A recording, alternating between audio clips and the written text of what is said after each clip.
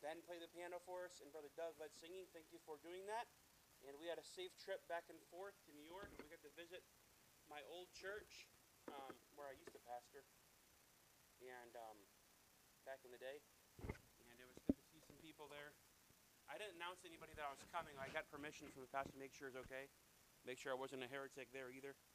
But we had a good time going out and visited some people there. So it was, like I just basically did for my job, getting some customers taken care of. And the girls were having so much fun. We got to go to Niagara Falls, and it was like super cold. Man, it was ice cubes. I love cold, don't get me wrong, but it was cold. It was bitter cold, and the wind was coming off the river. Woo! You felt it, man. You felt it. It was bitter cold. And I saw we went, saw the foliage, drove around the mountains, let the kids look at the beautiful scenery, the leaves changing color and this bright colors, and the river, Hudson River, and all the second, just everything looking so gorgeous, like everything looking really nice. And on the way home, I said, "Girls, what was your favorite thing about the trip?" "The hotel room." I'm like, "Really? Yeah, yeah. We got to watch cartoons and I'm like, "Really? That's what you liked about it, above anything else, the TV?" And you get I'm like, "Really? Did you not pay attention to nature? Did you not pay attention to nature?" "Well, that was cool too. Yeah, yeah." "Did you like anything else?" "Yeah, we got cider donuts." I'm like, "Yeah. Besides the food and the things, did you see anything else you liked? Did you see the beautiful water?" "It was cold." "Yes, yes. But did you see Niagara Falls? Like one of the wonders of the world. Did you not see one of the?" Yeah. So I was like, "Okay, got it." They're too young to understand that. Anyways, I did said all that to hopefully you get there. Hopefully you're there by 1 Timothy chapter 3 by now. That was literally just a test to help you get there. Is anyone cold? Is anybody too hot? Huh?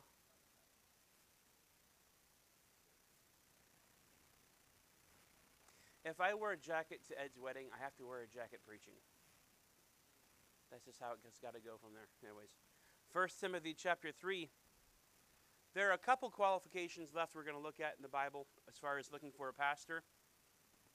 And also a checklist for young men, what you need to be and how to guide yourselves in order to be that pastor. But also a checklist for me to help me be the person I'm supposed to be. And today we're looking at a very hard situation here. We're going to look at something that a lot of pastors have trouble with.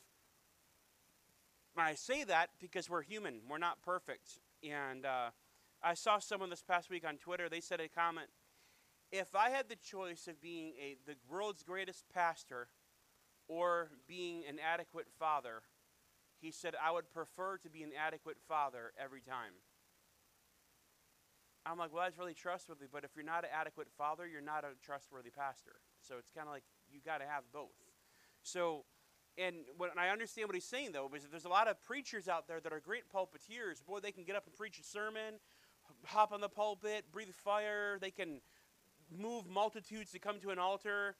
But if they can't, move nations and have their bodies, like Billy Graham, and you're gonna have all these great orators, but if they are inadequate as a father, if they're failing their family, they've failed their responsibility first and foremost. So 1 Timothy chapter 3, the Bible says this: "This is a true saying, if a man is selected to be a bishop." No. Okay, let me go back and read that again. My glasses are off. "If a man desire the office of a bishop, he desireth the good work. A bishop then must be blameless, the husband of one wife, vigilant, sober, of good behavior, given to hospitality, apt to teach, not given to wine nor striker, not greedy of filthy lucre, but patient, not a brawler, not covetous." All that being said, that's not just talking about when you're behind the pulpit or when you're at church. This is the temperaments of a pastor. This is what a pastor is supposed to be. Now, it says in verse number 3, verse number 2, it says apt to teach. yes, we're going to get into that probably next week about the qualifications, not being a novice, holding fast the faithful word. Those are important. That's all kind of encompassing the same idea. But when it's speaking here of being apt to teach, it's not just at the church, but also at the house. Being apt to teach. So this past week, studying for the lesson, I'm like, I'm going to polish up my teaching ability. And I'm driving up the road. We're driving up, from Erie to Buffalo, or from Cleveland to Erie, and we're driving on that, right down the dead man's land. Nothing's going on around us. I said, girls, there are 5 lakes. There are 5 lakes that are called the Great Lakes. Do you know what the names are? I said, what is a lake? It's a large body of water. Sydney goes, ew, there's a body in the water? Lost it. So just trying to teach the girls like basic concepts about like geography. But why is there a body of water? I said, well, it's just and I tried explaining that sometimes words are given and has the same meanings, like a body of water. And she says, are there legs in the water? And I'm like, oh. I said, honey, it's just like, listen, it's like there's a body of water. Doesn't mean there's bodies in the water unless there are bodies in the water. I said, but it's like, it's just a figure of speech. It's a word they use. It's a phrase they use, kind of like the mouth of a river. The river's got a mouth. I'm like, oh. So if you think you're apt to teach, try teaching a 5-year-old. Go ahead. Do me a favor. Take Elijah aside and have a conversation and try teaching Elijah. If you think you're apt to teach a kid. But that's the thing. It's like some pastors, some preachers, they're so good at speaking to adults, but they can't teach a child. Let's remember that the greatest orator, the greatest speaker, the greatest teacher that ever walked the face of this earth, Jesus Christ, sat down and taught children. And if we can't take the doctrine we have and simplify it down to a child and get it onto a child's level, we're not apt to teach. So having said that, I see a lot of times where the pastor's kids have never been taught. And they're not being taught. They're not being instructed. They're not being learned. They're being told what to do. They're being yelled at, corrected, chastened, and we'll get to that in a minute. People are trying their hardest to discipline their children, but they're not teaching them. And I think that's a thing that there's always a flaw. If you look hard enough at any pastor and how they raise their children, there's always a flaw, and that flaw is, the flaw is just that their kids are not as perfect as they want them to be. And a lot of times pastors are harder on their kids than church members are. But I've also been where a church member where the church is like super hard on the pastor, on the pastor's children, and it's like, your kids are complete hellions, and you're upset because my kids aren't angels. And I'm like, I see the vast connect. But the order of these qualifications the order of when they come in specifics are the most important. They're not set in stone. It's not like first and foremost this. There are some qualifications that must take precedent. The husband of one wife and children in subjection with all gravity, not be accused of riot or unruly, is not to be overlooked in hopes that one day the pastor will one day get it together. There has to be you can't say, well, one day he might be this way. If he's not in that direction now, he's not going to be the direction when he gets the position. Right? So go to Titus chapter number 1. Titus chapter number 1. He's not going to get there if he's in that direction.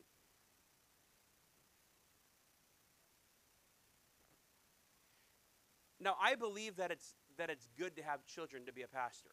Okay? I believe it's necessary to be a husband of one wife to be a pastor. I believe it's necessary. Because when you're trying to deal with ladies, you have no experience dealing with ladies, you got a problem. You're going to have, with ladies in the church, you need to have experience, and you need to have, and also the temptation arises, the temptation is there. It's good for a pastor to be married. It's best for a pastor to be married. It's necessary for a pastor to be married. But I want to say this, too. It's not necessarily the guiding principle that a pastor has children. The guiding principle is not that you have children, it's how you're raising the children. It's how you're dealing with the children. That is the qualification. Because it fits the narrative of the passage, okay? So look at Titus chapter number 1. It says in verse number 6, if any be blameless, the husband of one wife, having faithful children, not accused of riot or unruly. The faithful children is necessary, and they're not to be accused of riot unruly. Now, if a pastor does not have children, it doesn't mean he's disqualified or unqualified. It means that that particular case does not apply to him because he doesn't have children. But if he has children, they must be raised faithful, and they have to not be accused of riot and unruly. That's common sense. That's common, taking the passage and let the passage dictate for itself, okay? It says in verse number 7, for a bishop must be blameless. So again, it talks about in verse number 6, there's a disconnect from verse number 6 to verse number 7. Verse number 6 basically says, you've got to be the husband of one wife, and you got to have good kids, right? Faithful children, not accused of riot unruly. Then he goes back and emphasizes or re-explains verse number 7 through. He starts saying, and this is how we're showing it. If a pastor's home is not right, his church will not be right. If the pastor's relationship with his wife is not right, if that man's relationship with his wife is not right, and they're not right with his children, and they're not being raised properly, what makes you think that the influence of husband and wife, the wife, and however many kids he has, is going to be able to lead, guide, and direct a church full of people who have independent free will, right? Individual free will. How can I help them and manage them and help structure them to walk the Christian life? And me being accountable to God and being responsible for God for making sure that little Ed makes sure he's growing in the Lord. If I have no children of my own, if I have no wife of my own, I don't have the tools to help guide that. If I can't even get my family right, if my wife is out in the world, is kind of doing whatever, she's not in a subjection, and I don't have, my relationship with my wife is not right, and she's not willing to submit herself to my authority, what makes you think that, hey, Aaron's going to submit himself to my authority? If my relationship with my wife isn't right, and I can't figure out how to control my anger, my passive-aggressive attitude, that's, I guess, is a wimpy thing, but if I can't come out and address Aaron and his error, or Sarah and her error, and I can't deal with that, and yet not destroy a relationship while correcting a church member, what makes you think that it's because my family life is not right? I know that there's a way to address my wife so that she will listen. I know there's a way, I'm learning a lot lately, that there's a way to address my wife that's not always the best, and she's not going to receive it. There's going to be sometimes you mess up.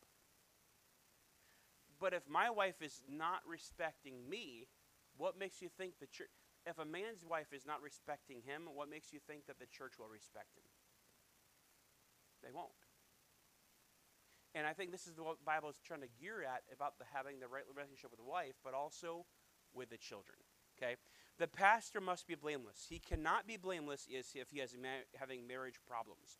He cannot be considered blameless if his children are accused of riot or unruly. What is riot? Rioting means unrestrained. Being unrestrained, okay? Unruly, just disorderly, okay? Now, there's different things here. Look at Titus number 1, verse 6. Having faithful children not accused of riot or unruly. Now, here's a difference. There's a lot of times, like I said before, that there's pressure on the pastor's kids that's over the top. But it doesn't mean they're supposed to get a free pass either. Accusations rendered is different than accusations received. 1 Timothy chapter 5. An accusation against the elder, receive not, right, except before 2 or 3 witnesses, right? You don't just take the accusation against the elder just lightly. You don't just take it, he said it, it's got to be true. Let's burn a witch. Let's first find out, and let's give the guy an opportunity. Let's weigh things out scripturally with prayer and with understanding, and see if this guy is in error. The same thing will be done with you if you just slightly accuse the pastor's kids of riot and unruly. And another thing is, the kids are going to make mistakes. Just because the kid does one thing stupid doesn't mean that this guy is unqualified. This candidate or this is somehow unqualified because the kid made one mistake, one stupid thing, like drawing on a wall or something. Okay, so it doesn't mean, so kids will be kids, and you have to understand that kids will be kids. But pastors' kids, they reveal the pattern of the house. And this is the catch. Pastors' children reveal the pattern of the house. Do they take the things of God seriously? Not saying they have to be the star student in Sunday school and know every single memory verse, every single time, word perfect in parentheses and italics. Not saying that. What I am saying is they reveal the pattern of the house. If the child has no respect for the things of God, there's a disconnect. There's a problem, okay? I grew up, this was one church I was going to when I was a teenager, and the pastor's son stayed home from church because he had mono, and he stayed home, played video games the entire time. And then one of the teenagers from the church went over and sat with him to encourage him, and they played video games together. And it was just like, there was a disconnect. The other pastor's son sat back the entire time in drawing goth drawings. He was, he was pretty good at drawings. And he sat the entire time doing goth drawings when the preaching was going on. And you couldn't ask him what the sermon was about because he was so enamored by drawing his goth drawings. He was in church because he had to be. He sat in the back row, slumped in his chair, didn't pay attention to anything that was being said or done. And there was such a disconnect between how the pastor was preaching and the life they were living. There's a vast disconnect. It's one of the things that my parents left the church over. The pastor's kids will reveal the pattern of the house. Do the kids run the show? Do the kids ever get disciplined? Those are good questions. We were at a place the other day, and this kid was just like fussing. No, I don't want to. Oh, here's some candy. Here's some candy. The kid was 6 or 7. I said, I got something better for him. Don't give him a sugar stick. Give him a spanking stick. Light that kid's rear up. Spank that kid. And I just like, really? And the kid's like, and the grandfather was just like, and he walked away. And I was like, oh, this is even worse. That's the problem. The one in authority walked away and didn't deal with the kid. And I'm sitting there and I was loading up my car and I looked at the guy and said, seriously? Really? I said, you're in Amish country. I'm telling you right now, if you don't want to spank your kid, ask anyone around. They'll be glad to spank your kid for you. They whoop horses. Take him to the woodshed and spank him. The guy's like, mind your own. I said, I am minding my own. You're making your problem my business because it's affecting me. Take care of your kid, put him in the car, whoop him, but stop. I can't deal with it. Stop. And the Amish guy over here is laughing. He's like, yeah, that's what I'm saying right there. I take care of that problem right now. But it's like, I'm not saying but I'm saying that's the thing with kids and church and pastors' kids. I'm not saying my kids are perfect. They get disciplined. And they're learning and they're growing and they're getting better. And that's the good thing that's necessary of that. But the office of the pastor's children does not exist. There's no qualification to be a pastor's child except to be born. But the kids directly influence the pastor's responsibility and the pastor's integrity, the pastor's trustworthiness of being a parent. The same subjection that the pastor has to rule his home is the same subjection that the Lord rules his church. Go to Hebrews chapter number 2. If you can look at your pastor, oh, he's trying. Okay, he's trying. Great. But you know what? I'd also know that I can't take and berate my child, control my child, put them in straitjackets and whoop them and have no brain of their own, because that's not what God does with us. Okay? The child must have their own will. We must teach that child to take their will and to surrender it to Christ. That's what the pattern of having children is helpful. So when you come across church members like Gabriel and Daniel, you can teach them, hey, you're supposed to love one another. You're supposed to submit yourselves unto the authority. That's the thing that we're trying to explain to church members, the authority of that of being Christ, right? We're trying to take that picture model and putting it towards the things of God. How can we have that if the pastor, who is picturing in the first and foremost preaching the messages that will be applied to his life first. If he's not able to do that towards his children, there's a disconnect, okay? Hebrews chapter number 2, verse number 8. Thou hast put all things in subjection under his feet. For in that he put all subjection under him, he left nothing that is not put under him. But now we see not yet all things put under him. He's given the authority, but not all things are put underneath him, under that authority. And this is a great picture of a pastor with his family and that of the authority of Christ and the church. Aren't you glad that God takes us to the woodshed when we need it? We're chastened because God loves us. And the same thing with a pastor. But understand too, aren't you glad that God doesn't break your will again without a purpose? He helps us. Our will has to be surrendered to him. Right? God sent the hornets to the Canaanites. He wanted to drive them out. They want to go. He doesn't make us go against our will, but he sure makes us willing to go. Okay? And that's the thing that the pastor does. A good father will do that with his children. The Bible says to bring them up in the nurture and admonition of the Lord, right? That's what a father is supposed to do. But before that, in Ephesians chapter 6, it says, provoke not your children, what? Unto wrath. Now, wrath doesn't mean getting angry. In that passage, wrath is talking about under the judgment, under the wrath of God. Don't provoke your children to not receive Christ.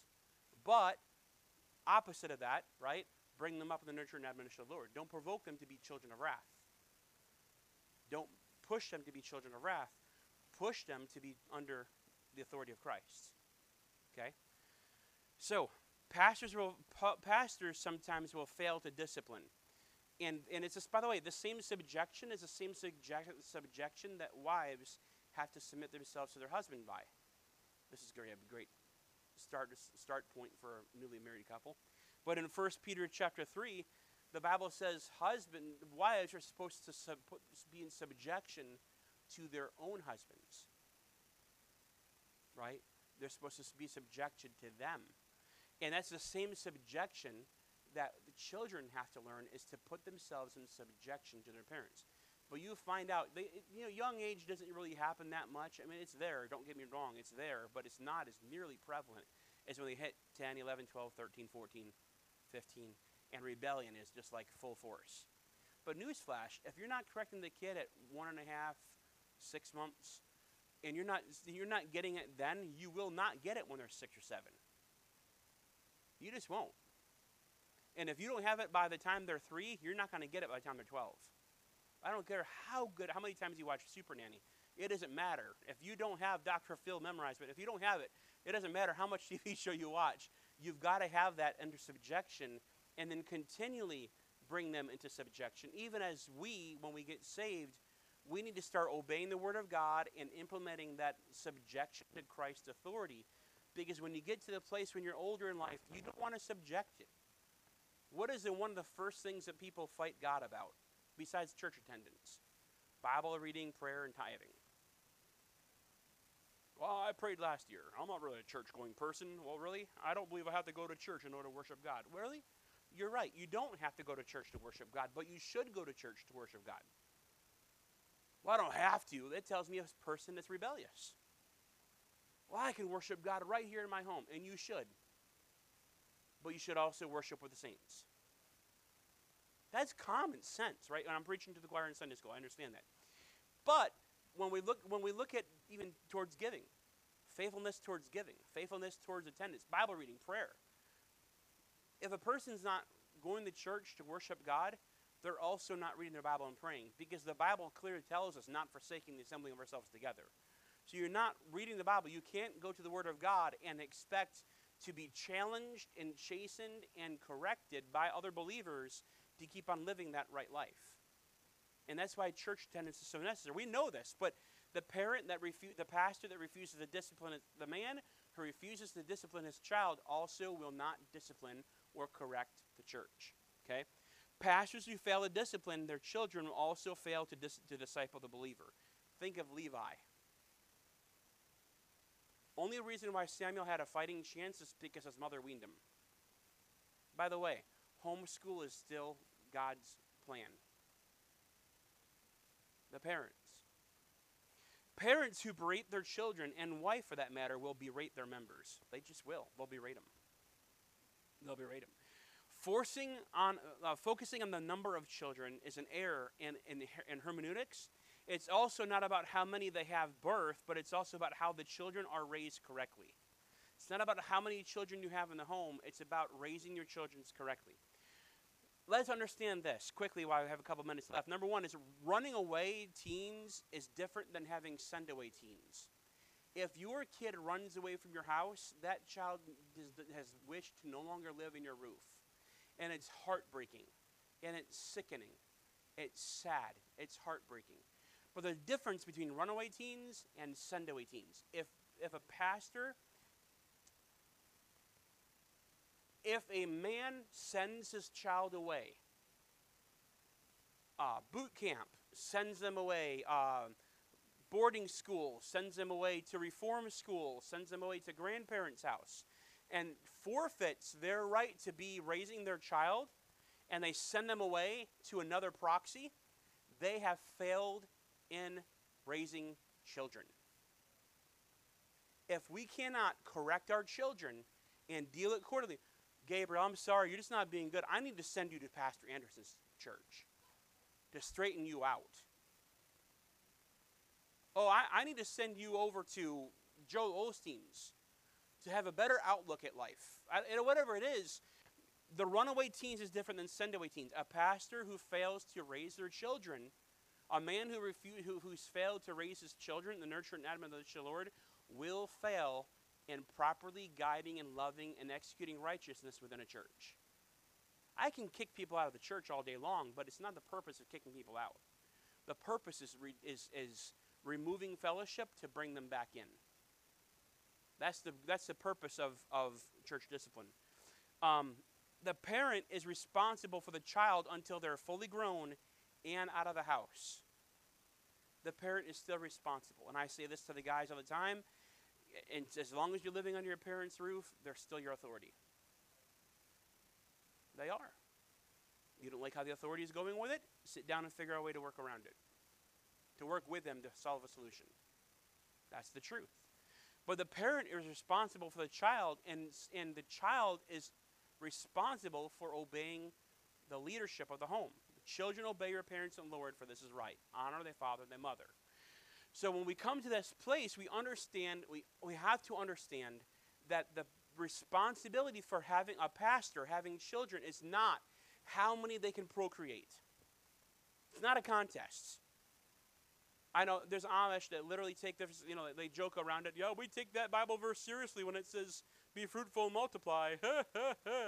And they joke about that. I mean, Pastor Boyle jokes about it sometimes, but it's like he's got 7 kids. He would have had more if things didn't happen. But it's not about having 1 million kids.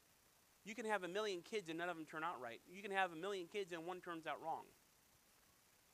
It doesn't mean you're not, just because a kid grows up and leaves the house and leaves the faith doesn't mean that they weren't raised right. Let's understand that first and foremost. But it's dealing within the structure of the house. If a man desires the office of a bishop, desires to be a pastor, and his family life is all skewed, it's messed up, that person may have everything going for them, but if he cannot manage his own house, the one circle of influence that he is most responsible for, what makes you think he's going to be able to take care of the house of God? Go back to 1 Timothy chapter number 3. 1 Timothy chapter 3. And the Bible wraps it up with this question. It kind of addresses it in verse number 5. There is an understanding that improper parenting will bring about improper pastoring.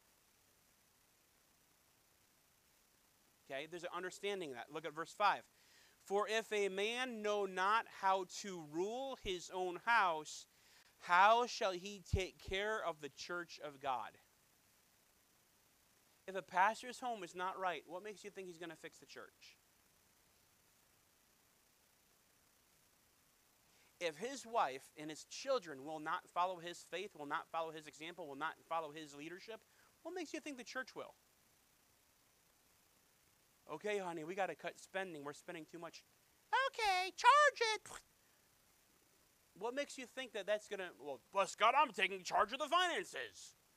I'm in control of the finances, bless God. How did the disconnect come? Okay? I've been asking this since I got here. I don't want control of the finances. I don't want to be the guy who has to know. I've my name's on the checking account. My name is on the bills. And I don't want to be the guy who pays the bills. I don't want to be the guy who's got to know what money comes in. I don't want to handle the money. I want that kind of handout. When I first came, we had a guy, and it was like that. And then that guy was removed because he never was faithful. The guy was never here.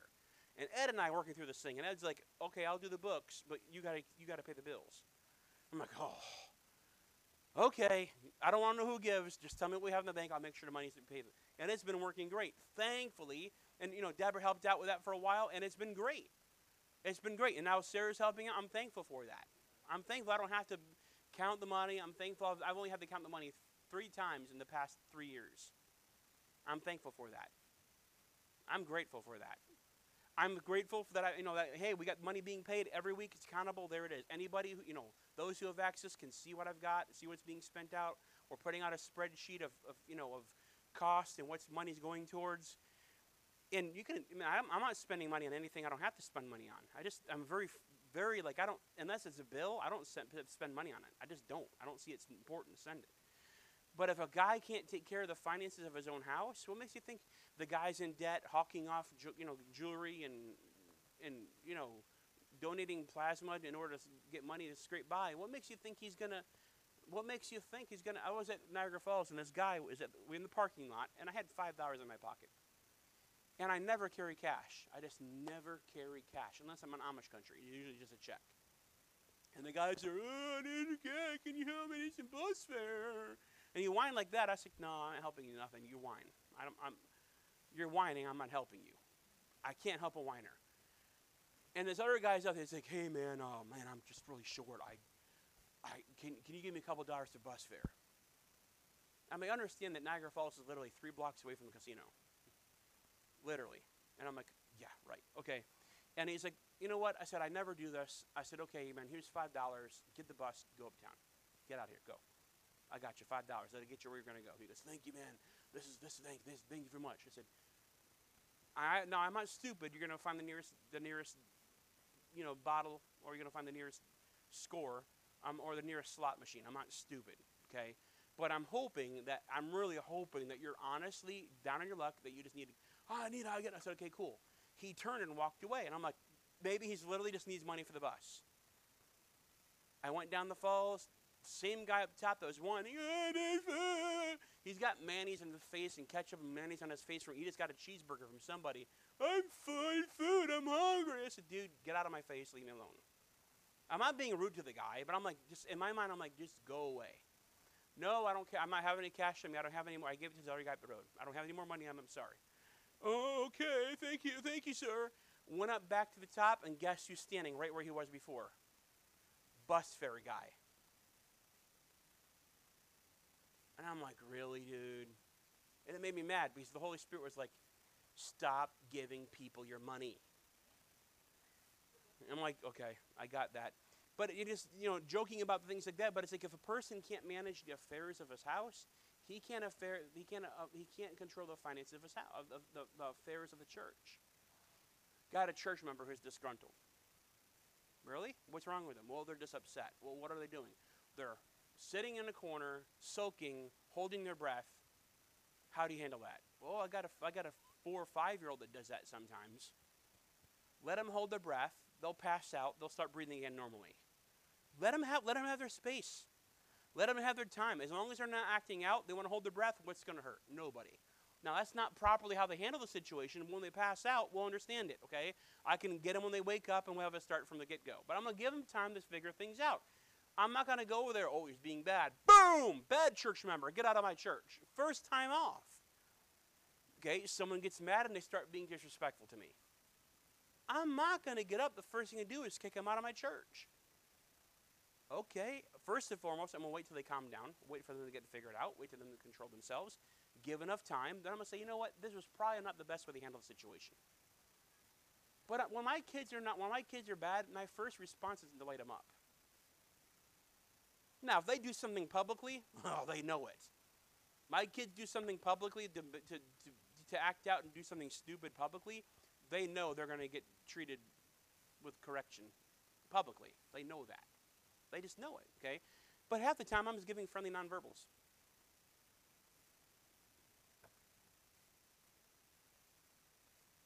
And they usually stop by then. I'm like, but if I had to say, hey, Abigail, yeah, yes, okay, Abigail, stop doing that. Okay.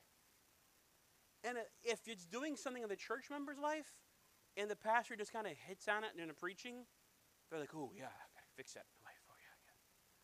But if a person is so far gone in the Christian life that they're not paying attention to the reading of the Word of God, they're not paying attention to the fellowship with one another, they're not paying attention to anything that's being said or done, then you got to get 2 or 3 witnesses, hey, you need to cut it out. Like, what's going on with you?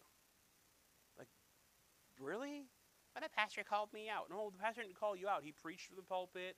The word of God should have ministered to your heart, witnessed to the congregation, and then the pastor deals with you one-on-one. I've never had one of my kids run away from my house because I spanked them. When I spank the children, they know, oh, I've messed up this bad. By the way, I never spank my kids in anger. I'm not patting myself in the back. I just made a principle before this that I would never spank my kids in anger. It defeats the purpose. Now they're not understanding correction, they're understanding rage. By the way, I've made it a point as a pastor never to discipline someone from the church, never to kick someone out of the church when I'm angry. I've always done it when I've had time to pray about it, when I've had time to consider the facts, to weigh the options, to search the scriptures, to fast and pray before I do it, to make sure my heart is right. And I'm saying that because there's been people in New York that I kicked out. And one of the guys I was talking to this past week, he was like one of my right-hand guys. He was like, Pastor, I've never seen church discipline that way before or since. Everything was literally by the book. You went down a checklist, and it was the right attitude, the right spirit. You involved other people to help out. It wasn't your personal vendetta. It was taught from Scripture. Everybody in the church understood it, and the church disciplined that person. It wasn't you, the church disciplined that person. I said, yeah. And then when that guy repented and got right and came and asked the church for forgiveness and asked the Lord for forgiveness, the church accepted him back in. Well, why is that? It's because it was done biblically. But if the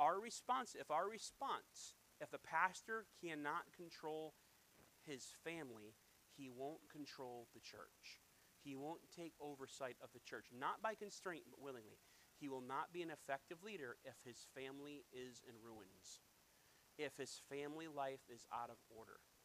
Does that mean that my wife and I never have squabbles? Are you crazy? Are you insane? You try having a wife. No, just kidding. But no, it's like I mess up all the time. There's things I messed up on. There's things I do. And you know what? It's one of those things where you just, are they going that direction? You can't by proxy send your kid or send your wife away. There's a pastor I know. He sent his wife away for a month and a half back to her parents' house. He lived away from his wife for 6 weeks because they had a fight. It was a knockdown, a bad fight. Not fist fights, but it was a bad fight. And they had to go through counseling. At that point, you're kind of going to the deacons and saying, hey, to leaders of the church and saying, can I have some time away? And if I can't get this fixed, I need to step aside. I need time to get my family fixed. I need time away, personal reasons. And the church is like, yeah, whatever, okay, 6 weeks, come back. If a church cannot allow the pastor to step aside for a couple weeks to get the family right, that church doesn't trust the pastor anyway. That's the truth. The qualification of having the family, of having a wife, husband of one wife, having faithful children, not accused of riot unruly, is because they're able to identify, detect, and guard against, and warn and correct when their family does go wrong. He's not in panic. He's not in panic mode. Oh no, what do I do? No, they understand fully what they're doing. They understand fully what's going on, and they're fixing it. So the pastoral qualifications of having children is not by how many you can mass produce, but it's how many you can influence and correct. So those are pastoral qualifications from the Bible. And we got one more we'll get to next week, but let's go ahead and ask God's blessing on our time of fellowship. And Brother Ed, if you would lead us in prayer.